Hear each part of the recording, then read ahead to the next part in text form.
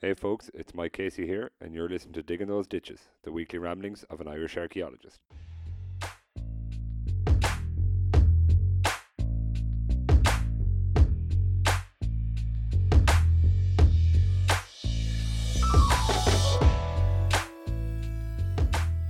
Hey folks, and welcome to this week's Digging Those Ditches. Hope you're all doing good. So I'm going to start off the show today with a little quote, and that's from Irish comedian Tommy Tiernan. So Tommy once said, and this may not be the exact quote, but he once said that the Irish are good at two things. We're good at building stuff and fighting other people's wars. Now, I got a great laugh out of it because it's true, and the delivery by Tommy is, really brought it home to me. Now, I don't believe it's only these two things that, I believe there's more levels to the Irish than just these two things, but there's no denying that we have been a common feature on the construction sites and the battlefields of the world. When it comes to construction, there's more than just the story of Irish immigration and finding work in other countries. Ireland has a strong building tradition dating back thousands of years. To use that cliche statement of Newgrange was built before the pyramids. I feel it's necessary to throw that in because, as I say, we have a long heritage of building and construction in Ireland, like hundreds of civilizations and hundreds of traditions. But it's important to remember that we have been building on this island for thousands of years now. So yeah, as I said, every country builds structures, but Ireland it does have a strong construction heritage, and we have in particular, we have a fame for our ecclesiastical structures, and even the humble Irish cottage, it's a testament to the skill of our builders. It was necessary for these structures to be strong and sturdy, especially due to the often erratic climate that we have here in this country. And here again, I am referencing the weather situation. Uh, in addition, sometimes as apparently simple as a dry stone wall can be, they're an excellent example of Irish construction. The walls of Western Ireland appear almost like an intricate art piece when you consider the skill and the planning that was involved in creating this patchwork of field systems in the west of the country. When it comes to fighting, then on the other hand, or fighting other people's war, again, this isn't just unique to Ireland, but it's certainly a common occurrence throughout our history.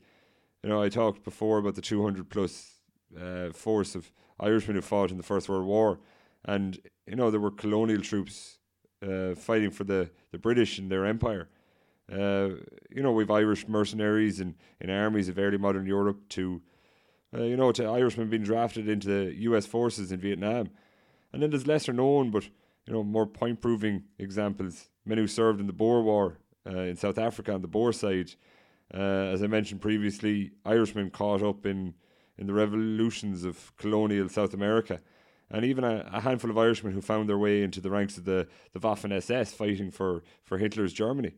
So there's a rich record and much published about the Irish in other people's wars, but I think it's important not to forget that though they were often men who had emigrated for work and a new life and found themselves caught up in these wars, many of them they wouldn't have viewed it as an other person's war because rather it was a war for the people that they were trying to be or that they were now.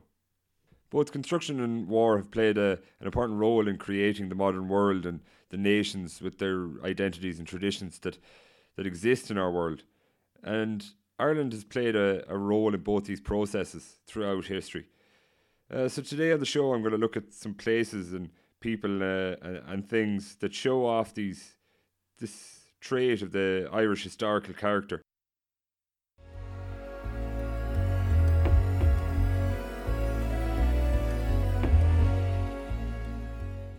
The island of Ireland was, according to earliest evidence, first inhabited by humans around 8000 BCE. Mount Sandal in County Derry is one of the earliest identified settlement sites on the island, with hut sites being discovered at the location dating to at least 7000 BCE. Now, these hut sites are some of the earliest forms of construction on the island, and these sites from this period are mostly coastal, as it's believed by many that Ireland's earliest settlers were seafaring people whose societies were heavily tied to the sea. As the world entered, or in this case Europe in particular, entered what we called the Neolithic or the New Stone Age, the societies on the island began to build on a grander scale. The obvious examples of this construction boom in the Neolithic period between 4000 and 2500 BCE are seen in the construction of large megalithic structures like Newgrange, Knowth, and Doubt in particular, in what is known as the Brú na Bóinne complex. These massive megalithic passage tombs with huge stone building materials and complex alignments to astronomical movements, they show a rich base of knowledge for structure, structure and design. And they also show that we had the skills necessary for the construction process of these types of buildings. In addition, Ireland in this period saw the construction of wedge and portal tombs, Punnabrone in the Burn, County Clare being one of the most well-known examples of the latter. Alongside these visually striking monuments, it's important to take account of things like the Cage of Field system in County Mayo. Now, this system of field boundaries, where plots of land are divided up by the construction of dry stone walls, were in use by at least 3500 BCE, and they remained in use for several centuries. The system was discovered beneath peatland, and it's one of the oldest field systems discovered in the world. These sites and monuments, they show that Ireland's earliest people had already began learning and carrying out large scale types of construction, and they were very good at it too. Moving into the Bronze Age and the Iron Age, this tradition of large megalithic structures became less evident. We see smaller stone structures were built, and those from the Neolithic period continued in use. This cessation of construction in the Bronze Age in particular may have been caused by a number of societal or environmental difficulties, but I don't want to digress into that. Then, coming into the Iron Age, many of these places, as I say, continued in use, and they continued to build similar types of structures, but you also seen the construction of ring forts and hill forts, which appear to be the predominant type of structure from this period. Now, I want to move on quickly and not get caught up in an entire analysis of the building types and construction types in prehistoric Ireland. I don't have the time, and I don't have the specific knowledge of construction in prehistoric Ireland. But I've talked a little just to give you a picture of Ireland that shows that we had a strong construction tradition in the prehistoric period. Now, as my specific subject today in connection with the theme of the Irish being good at building stuff, I want to take a few moments to look at what is almost a uniquely Irish form of structure, and that's the Round Tower. Now, round towers are almost exclusive to Ireland. There are two examples in Scotland, and there's one on the Isle of Man. However, the large distribution in Ireland shows, that we can assume that the tradition originated in Ireland, and their appearance in these places are as a result of the close ties between Ireland, Scotland, and the islands that are dotted in and around the Irish mainland. So a round tower is a stone tower with a circular plan. The structure of a round tower consisted of a solid masonry base with the tower entrance placed 2 or 3 metres above the ground level. The masonry involved in their construction varied from uncut stone to later more shaped stone structures, and it was dependent normally on the time period that the tower was built, with a lot of the early examples being far more basic. But it would have come down to the skill of local craftsmen, and also the stone building material that was available. There are 120 examples of round towers in Ireland, and about 18 to 30 of these are in very good condition, dating to the 9th to the 12th century. The foundations for round towers are fairly minimal.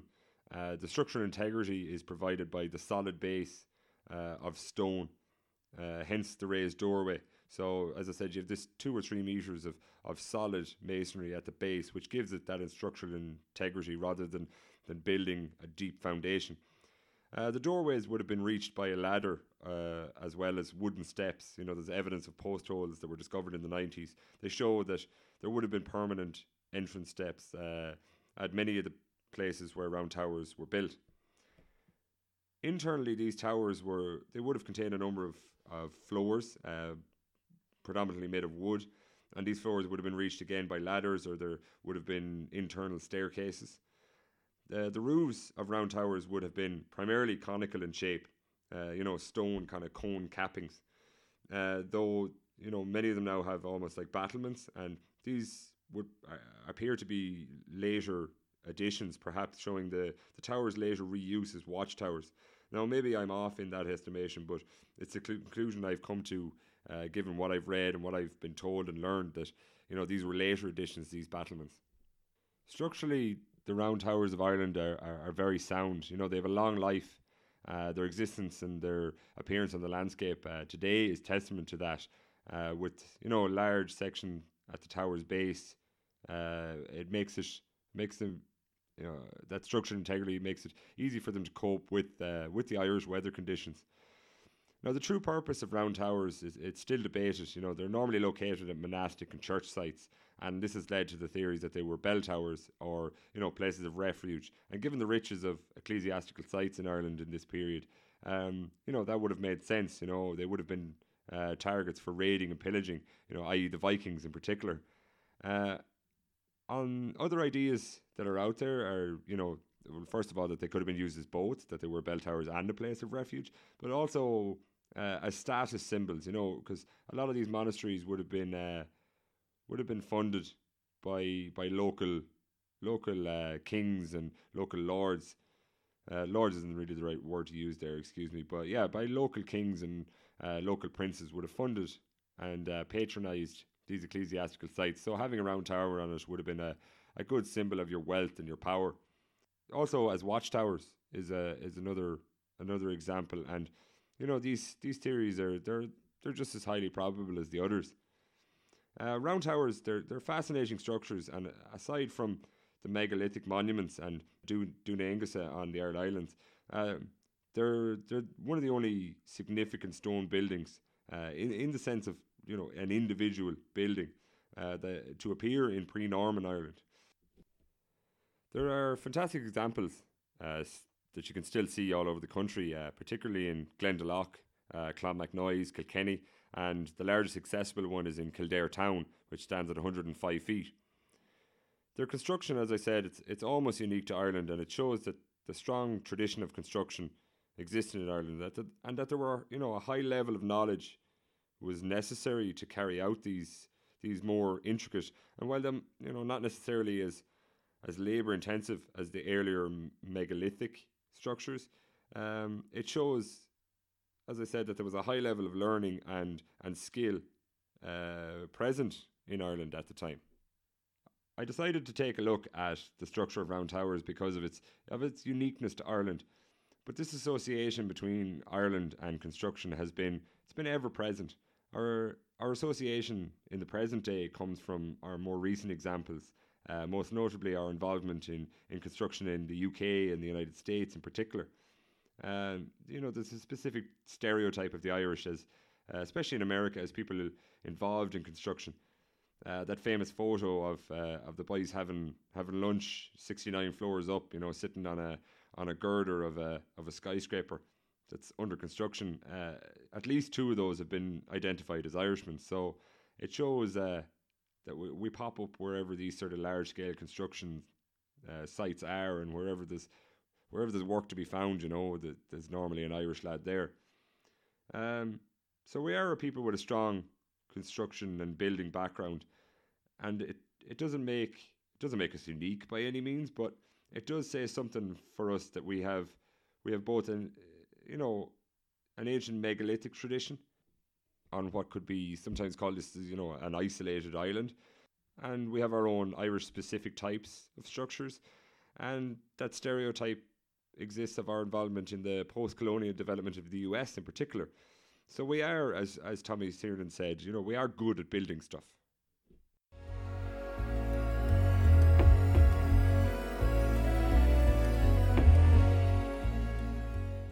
For our talk on Ireland's ability and common appearance in fighting other people's wars, I can think of no better example than the American Civil War. and the stories of two men in particular who fought in it. Thomas Maher on the side of the Union, and Patrick Cleburne, who served in the Confederate forces of the South. Firstly, just a quick brief on the American Civil War, and I promise this won't be long. The American Civil War began in 1861 and lasted until 1865, with over 1 million people killed. So it was quite a violent and bloody civil war. There were many reasons for the start of the Civil War. You know, the abolition of slavery was seen as one of the key factors, but more so than that, you know, there were huge cultural differences between the states in the north of the American Union and those in the south. You know, you had these city dwellers in the north, you know, who were far more capitalist and economic based, whereas in the south it was all about these large farms and plantations. And also another big factor was disagreements over state rights and the federal rights of the government. You know, America is literally a collection of states that are united under one federal government, and a lot of these southern states didn't appreciate the fact that federal government rules superseded these state laws and these state rules, and because of that, you know, they were kind of a little aggrieved when, especially the fact that a lot of the northern states, you know, had a more prevalent role in the running of the American state, and as a result, as I said, the difficulties between state and federal rights was probably the key factor, really, in the outbreak of the American Civil War. It's interesting to note when we try to take a look at the importance of the Irish role in fighting with other people's wars. You know, a lot of the time, as I said, it was usually as mercenaries or as exiles that we ended up in these foreign armies, or just for the pure sake of adventuring. But in America, it was slightly different. American author Shelby Foote, he's one of the preeminent scholars on the American Civil War. He stated this about the American Civil War: any understanding of this nation has to be based, and I mean really based, on an understanding of the Civil War. I really believe that firmly. It defined us. The Civil War defined us for what we are, and it opened us up to being what we became, good and bad things. And it is very necessary, if you're going to understand the American character in the 20th century, to understand this enormous catastrophe of the mid-19th century. It was the crossroads of our being, and it was a hell of a crossroads. Now, this quote shows how important the American Civil War was, and the Irish in particular really played a key role. Huge amounts of Irish immigrants served in the American Army, from lowly privates to brigadier generals. And from the very beginnings of the American Civil War, now this did change slightly over time. It was seen as a white man's war, and this meant that, you know, particularly the natives were stopped from joining either army.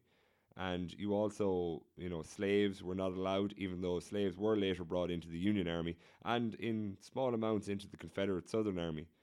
But the fact that Irish immigrants and European immigrants in particular, they were what gave the manpower to this war. The fact that even during the middle of the American Civil War, immigration was still huge in the United States. And as I said, it was seen as a white man's war. So these people arriving were what they wanted to put into the American Army, and as a result, as I said, you know, there were huge amounts of Irish arriving even in the middle of the war, and most of them ended up joining the Union Army in particular. The Union is actually, sorry if I haven't explained it, is what the forces of the northern states during the American Civil War is known as, and the South then is known as the Confederacy. So the first of the two men that I'm going to look at when I look at, as I said, Ireland's appearance in other people's wars is Thomas Maher. So Thomas Francis Maher was a journalist when the war broke out in 1861, and he was sympathetic to the Southern calls for less interference from the federal government. But when the war broke out, he enlisted in the Union Army, and you know, he enlisted with the firm belief that the Union had to be preserved at all costs. Maher was born in Waterford City in August of 1823, and he lived a hugely colourful life before he ever even arrived in America.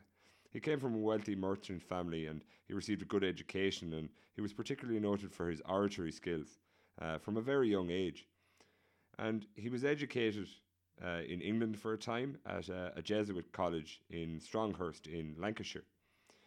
He was to return to Ireland in 1843 and became involved in politics, and more precisely in the Repeal Association movement, which was a movement that looked for the removal of the union between Britain and Ireland. And his public speaking skills, they made him a popular figure within this movement. By 1846, the repeal movement was losing momentum due to a lot of internal divisions on the course the movement was taking. And Maher and other young Irelanders, as they're commonly known, the clique that he became involved in, they were disillusioned with the movement, and they were being sidelined by opponents within the Repeal Association. This sidelining of the young Irelanders, as I said, as they became commonly known, was what really radicalised them. Because up to this point, they agreed with the movement's peaceful means for bringing about the breaking of the union with Great Britain. In 1847, Maher and a group of his fellow young Irelanders, they came to form the Irish Confederacy, it was called, and they left for France. They were trying to go there to better understand the revolutionary ideals and politics of France, and they were hoping to garner some information. And when they returned, in fact, they returned with the first incarnation of the Irish tricolour, which was first flown by Maher and his association at a meeting in Waterford. The Young Irelanders were to stage a rebellion of sorts or specifically on July 29th of 1848, and it was a gunfight with local police forces in the village of Ballingarry in County Tipperary, and that was the height of this rebellion. Now, Maher and other members of the Young Irelanders, they were arrested and they were tried for treason. Maher himself, he was sentenced to transportation to Van Diemen's Land, which is today Tasmania, and he was married while he was there, and given the relative freedom that he was given on this isolated island, in the middle of the Pacific, he managed to escape somehow in 1852, and he made his way to New York. After arriving in America, then Maher he studied law and journalism, and by 1860, he was a quite highly regarded travelling lecturer, as well as publishing a couple of newspapers, one of which was a nationalist Irish paper aimed at Irish immigrants, and pushing for the support of the free Irish nationalist cause back in Ireland amongst American Irish. He held the rank of a captain in the New York militia at the time too. So this is 1 year out from the war. He's looking pretty good in his life in the United States, and he's succeeded in creating a positive and a wholesome life for himself. Meanwhile, in Arkansas, Patrick Cleburne was busy practicing law in his adopted home. Cleburne, he was born in Cork in 1828, and he was the son of a doctor from an Irish middle-class family. Cleburne too had a colourful life before the American Civil War. Having failed to follow his father into the world of medicine, he ended up in the British Army. He was promoted to corporal, but it seems that he disliked his time in the British Army, and he managed to get himself discharged. Supposedly the influence of family and money helped him secure this. He made his way to America, and he moved around before settling in Helena in Arkansas. Cleburne too was involved in journalism, and he actually purchased a paper along with a close friend of his, Thomas Heineman. So it's a nice parallel there with Maher. Cleburne and Heineman were also they were involved in a notable gunfight where Cleburne was shot, as well as actually shooting one of the men who had attacked him. Neither him nor Heineman was charged with any wrongdoing. So by 1860, a year before the war, Cleburne was a lawyer, and he was working in Arkansas, and he too had built himself a comfortable and prosperous life in the US. On April 12th of 1861, the Confederate forces in South Carolina, under the command of General P.G.T. Beauregard, fired on the Union-held fort called Fort Sumter. Now, this was what kicked off the Civil War, with 11 states in total having seceded from the Union and formed the Confederate States of America. Patrick Cleburne began his service in the war as a colonel in the 15th Arkansas Infantry Regiment, while Maher took control of an Irish company of the New York Volunteers within the 69th New York Regiment. Maher's oratory came in handy again as he managed to rally support for the Union cause among the Irish within New York. Maher and his company were to take part in the first major battle of the war, the First Battle of Bull Run. After this, Maher went on to recruit a brigade of Irish volunteers from New York, and he was commissioned as a brigadier general, and he was to lead them into action and into a series of battles in 1862. Cleburne too found himself promoted to a brigadier general in 1862, and his limited military experience, it would have been invaluable to the Confederate forces, who kind of lacked a strong officer corps, so any sort of military experience really would have led to rapid promotion. And this happened in the north as well, but particularly in the south, as I say, because of their lack of manpower and their lack of an officer corps at the start of the war. So by mid-1862, both men were brigadier generals on opposing sides in what I suppose you could class as the war for American identity, if you're to follow on from Shelby Foote's quote earlier.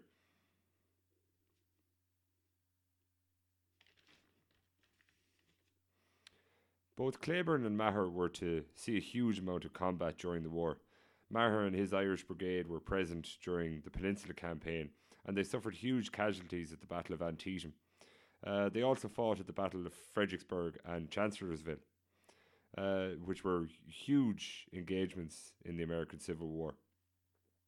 The Irish Brigade suffered the third largest amount of casualties of any Union unit in the war, and Maher, while he was considered a decent commander, he was sometimes criticised for these heavy losses that his units sustained, and he was often held accountable for these losses. Cleburne, on the other hand, he became a hero for the Confederacy. The battles of Shiloh, Stones River, Chickamauga, as well as the campaigns of Chattanooga and Atlanta, they saw him become named the Stonewall of the West. Stonewall being a reference to Stonewall Jackson, one of the Confederacy's finest generals who was stationed in the eastern theatre of the conflict. Cleburne had a successful run-in as well with William Tecumseh Sherman, who was probably the Union's finest general, up there with Ulysses S. Grant. And he received direct praise from the Confederate government as a result of this action, which helped save a large amount of Confederate forces from being overwhelmed by Sherman's forces. Despite their similarities in life, the war was to end very differently for both these men.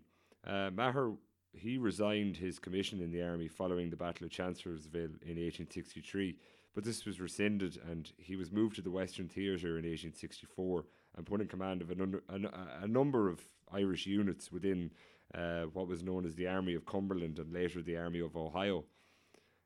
Cleburne, he took a radical step in 1863, calling for the emancipation of and the enlistment of black slaves into the Confederate Army of Tennessee.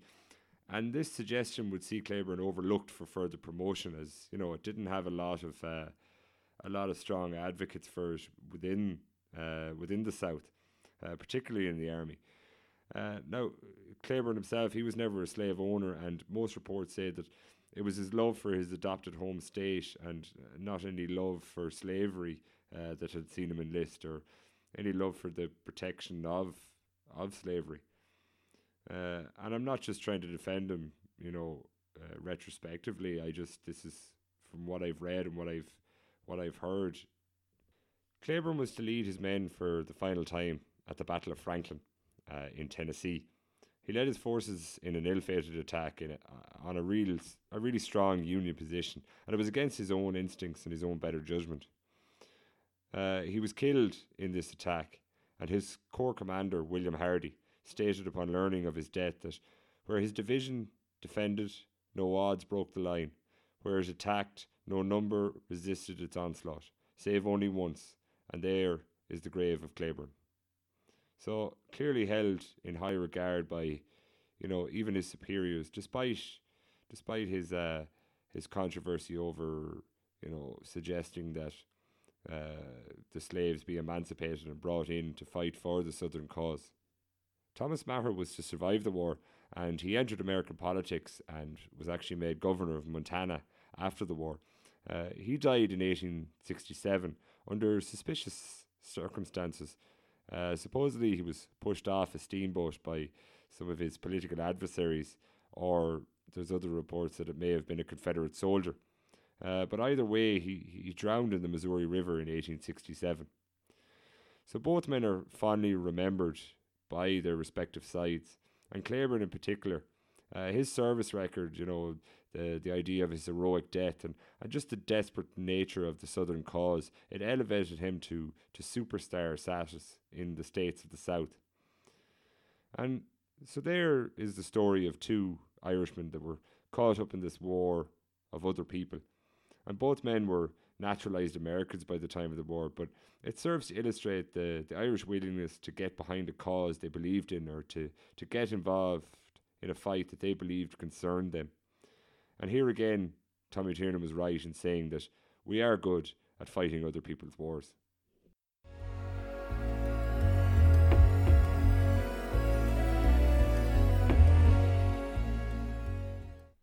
So my suggestion for this week's episode of the show is the documentary by Ken Burns, The Civil War. It's an 8-part documentary about the American Civil War, and it's my favourite documentary. I just think it's so well put together. Just the pacing, the dialogue, the narration.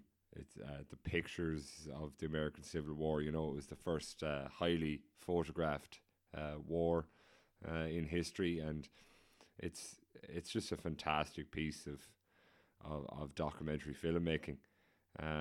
It's available on Netflix. I think it's available on YouTube as well. So definitely go check it out. It brings you, from the build up to the war, that I suggested or that I talked about earlier when I said that, there was a lot of factors involved in the outbreak of the American Civil War and how the tension had been building for many years, and it brings you right through all the campaigns and all the major battles, and then finishes with a look at how America began reconstructing itself after the war, and it's just fantastically made.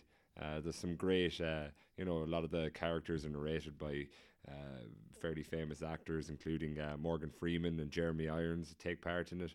So yeah, Ken Burns' The Civil War is my suggestion for this week.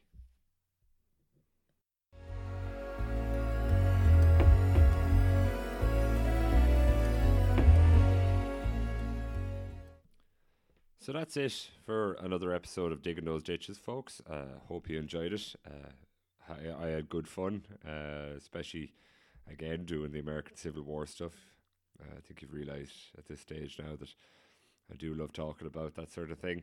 But I promise that the next couple episodes, anyway, I'm going to try and veer away from that if I can. And maybe one of the ways at work, he was telling me that maybe try and concentrate on some more prehistoric stuff. So yeah, we might delve deeper into archaeology over the next few weeks, prehistoric archaeology in particular, and we'll give the military stuff a break for a while. So yeah, as I said, that's the end of this week's show. Just want to mention one quick thing. Heritage Week is coming up in August, but there's going to be an excavation, a community excavation at Glendalough, at the site of one of the round towers that I talked about earlier, and it's for adults, and it runs from Tuesday the 8th to Friday the 19th. And there's also a day on Saturday, the 12th of August, for younger people aged 13 to 17. If they're accompanied by a guardian, they can take part in this dig. And you don't need to have any prior knowledge of excavations or any sort of archaeological experience to take part. So if you want to find out more, you can find it on the Glendalough Heritage Forum on Facebook, or you can email glendalougheritageforum@gmail.com. Also, as usual, I'll just say, if you have any suggestions or any questions for the podcast, it's Digging Those Ditches. There's no G at the end of digging. So it's Digging Those Ditches at gmail.com. You can also find me on Facebook and on Instagram at Digging Those Ditches. So yeah, don't be afraid to get in touch if you want to hear it or just want to ask some questions, or as I said, just to get in touch. And until next week, folks, just keep digging those ditches.